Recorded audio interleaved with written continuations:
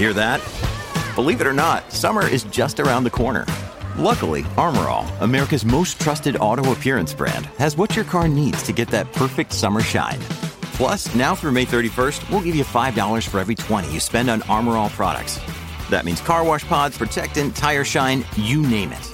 Find out how to get your $5 rebate at armorall.com. Armor All, less work, more clean. Terms apply. Big stories, big guests, the big picture. Afternoons with Rob Breckenridge. Weekdays 1230 to 3, 770 CHQR. So you ever hit a deer, hit a moose, a bear, a beaver, a cougar? I think a lot of Albertans have. I've had 2 encounters with deer. One was 96, maybe I want to say, and the other was 5 years ago, maybe. Both came up, pretty unscathed. More kind of side swipe, kind of clipped them. But it is, it's something you worry about driving, pretty much on any highway, certainly in more isolated areas. And, especially when you got, deep embankment down the side, you got a lot of trees and bush, and sometimes it feels like they just come out of nowhere. So an interesting piece in the National Post I wanted to talk a bit about from Tristan Hopper, who's written a piece about maybe how best to avoid these collisions, or if there's no avoiding them, how best to let it happen, if you will. So you can read more at nationalpost.com. There's a great video to go along with the piece. But joining us on the line is award-winning national reporter for the National Post, Tristan Hopper. Tristan, great to have you here. Welcome to the program. Oh, thanks for having me. All right. Well, I don't know. Is this a personal experience, by the way, that prompted you to look into this? No, I haven't hit any large wildlife, although I did have a friend who was driving my car and ended up hitting a cougar for some of the reasons outlined in the video. So it is pretty common in Canada. There was a meme a few years ago. I think it was put out by the organization Lead Now, and they were trying to make fun of the Harper-era terrorism law by saying, in Canada, it's more likely that you'll be killed by a moose than a terror plot. And they were trying to imply that terrorism wasn't a big deal because moose aren't that dangerous, but what they failed to get right is that moose are actually crazy dangerous for Canadians. Between 2000 and 2014, I think 473 Canadians were killed in wildlife collisions, with about 200 of those attributed to moose. So it's a lot more dangerous than I think people give credit for. Yeah, that's a crazy statistic. Now, I've personally twice, it was about, I think, like 20 years apart, but twice I've basically clipped a deer. So not a serious collision, but it's pretty frightening. And I guess, the thing that people encounter when they have these encounters is that, it all happens so quickly and people aren't sure how to react. Do you try to dodge this thing? Do you just go full on in? These are split-second decisions people have to make. That's right. You're not anticipating it. So that's where you get into trouble, is you're just driving along a dark roadway and you're thinking, do, nothing's going to happen to me. And then, a deer comes out of nowhere. You don't know what happened. And then in those split seconds, that's when you make a mistake that's going to end up getting yourself killed. You swerve, you slam on the brakes wrong. You decide not to hit the deer. So, every driver should, especially if you're driving at night through a rural area, which is a lot of Canadian night driving, you should absolutely be thinking, if something comes out of the bushes, what am I going to do about it? Well, and that's the thing. You never know. In both cases, they seem to come out of nowhere. Now, I've seen other times where I've driven past deer, and they're actually very cautious about approaching the road. I don't know if some are smarter than others, but most of the time, these things they're all of a sudden there. You didn't expect them to be there. And as you point out in your piece, speed is an issue. The faster someone is going, the worse it's going to be. Yeah, so my friend who wiped out my car by hitting a cougar, I'm pretty confident he was driving too fast. He was driving between Edmonton and Vancouver. A lot of the times it is a speed thing because people fail to factor the wildlife into their speed. So they're driving along the Trans-Canada Highway.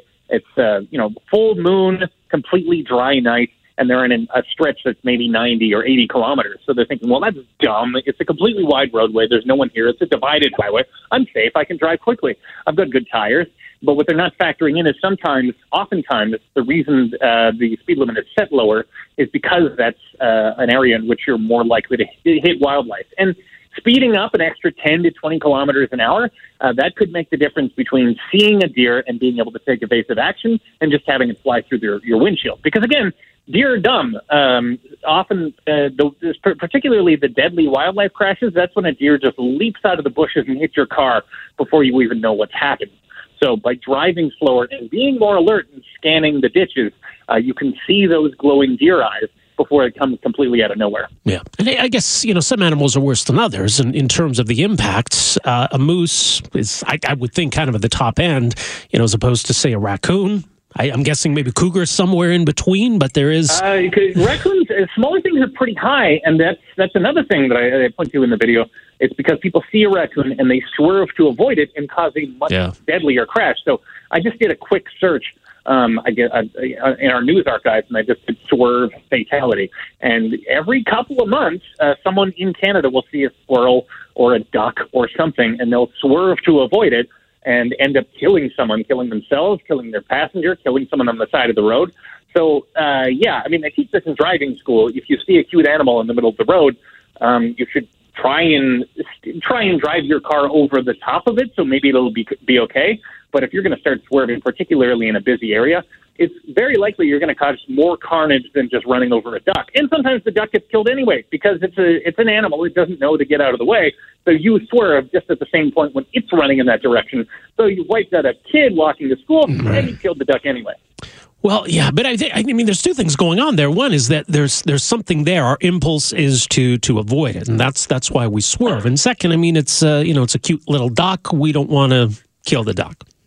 Yeah, that's why you got to think about it beforehand. So as you're driving, you got to think, if this happens, this is what I have to do, which you should do with a lot of driving things. Or, when you get on a plane, before you start on the plane, you're like, what's the nearest emergency exit? If anything goes wrong, I'm going to go through that exit. So you got to have a wildlife plan in your head. When you've got a lot of time to think when you're driving along a roadway. So you're thinking, what happens if I see a moose? What happens if what happens if a duck shows up in the middle of the road?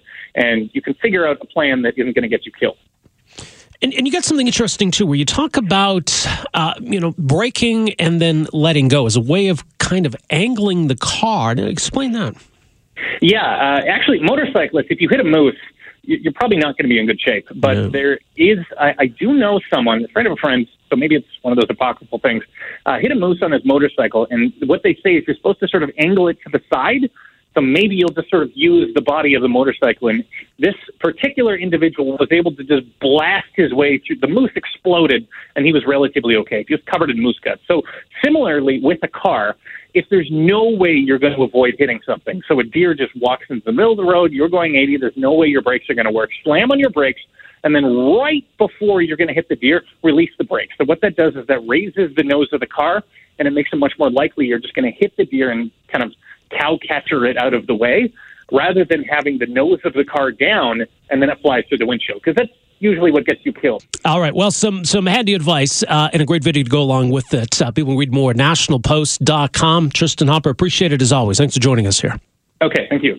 There you go. Tristan Hopper, national reporter with the National Post, nationalpost.com. Afternoons with Rob Breckenridge, starting at 12:30 on News Talk 770 Calgary.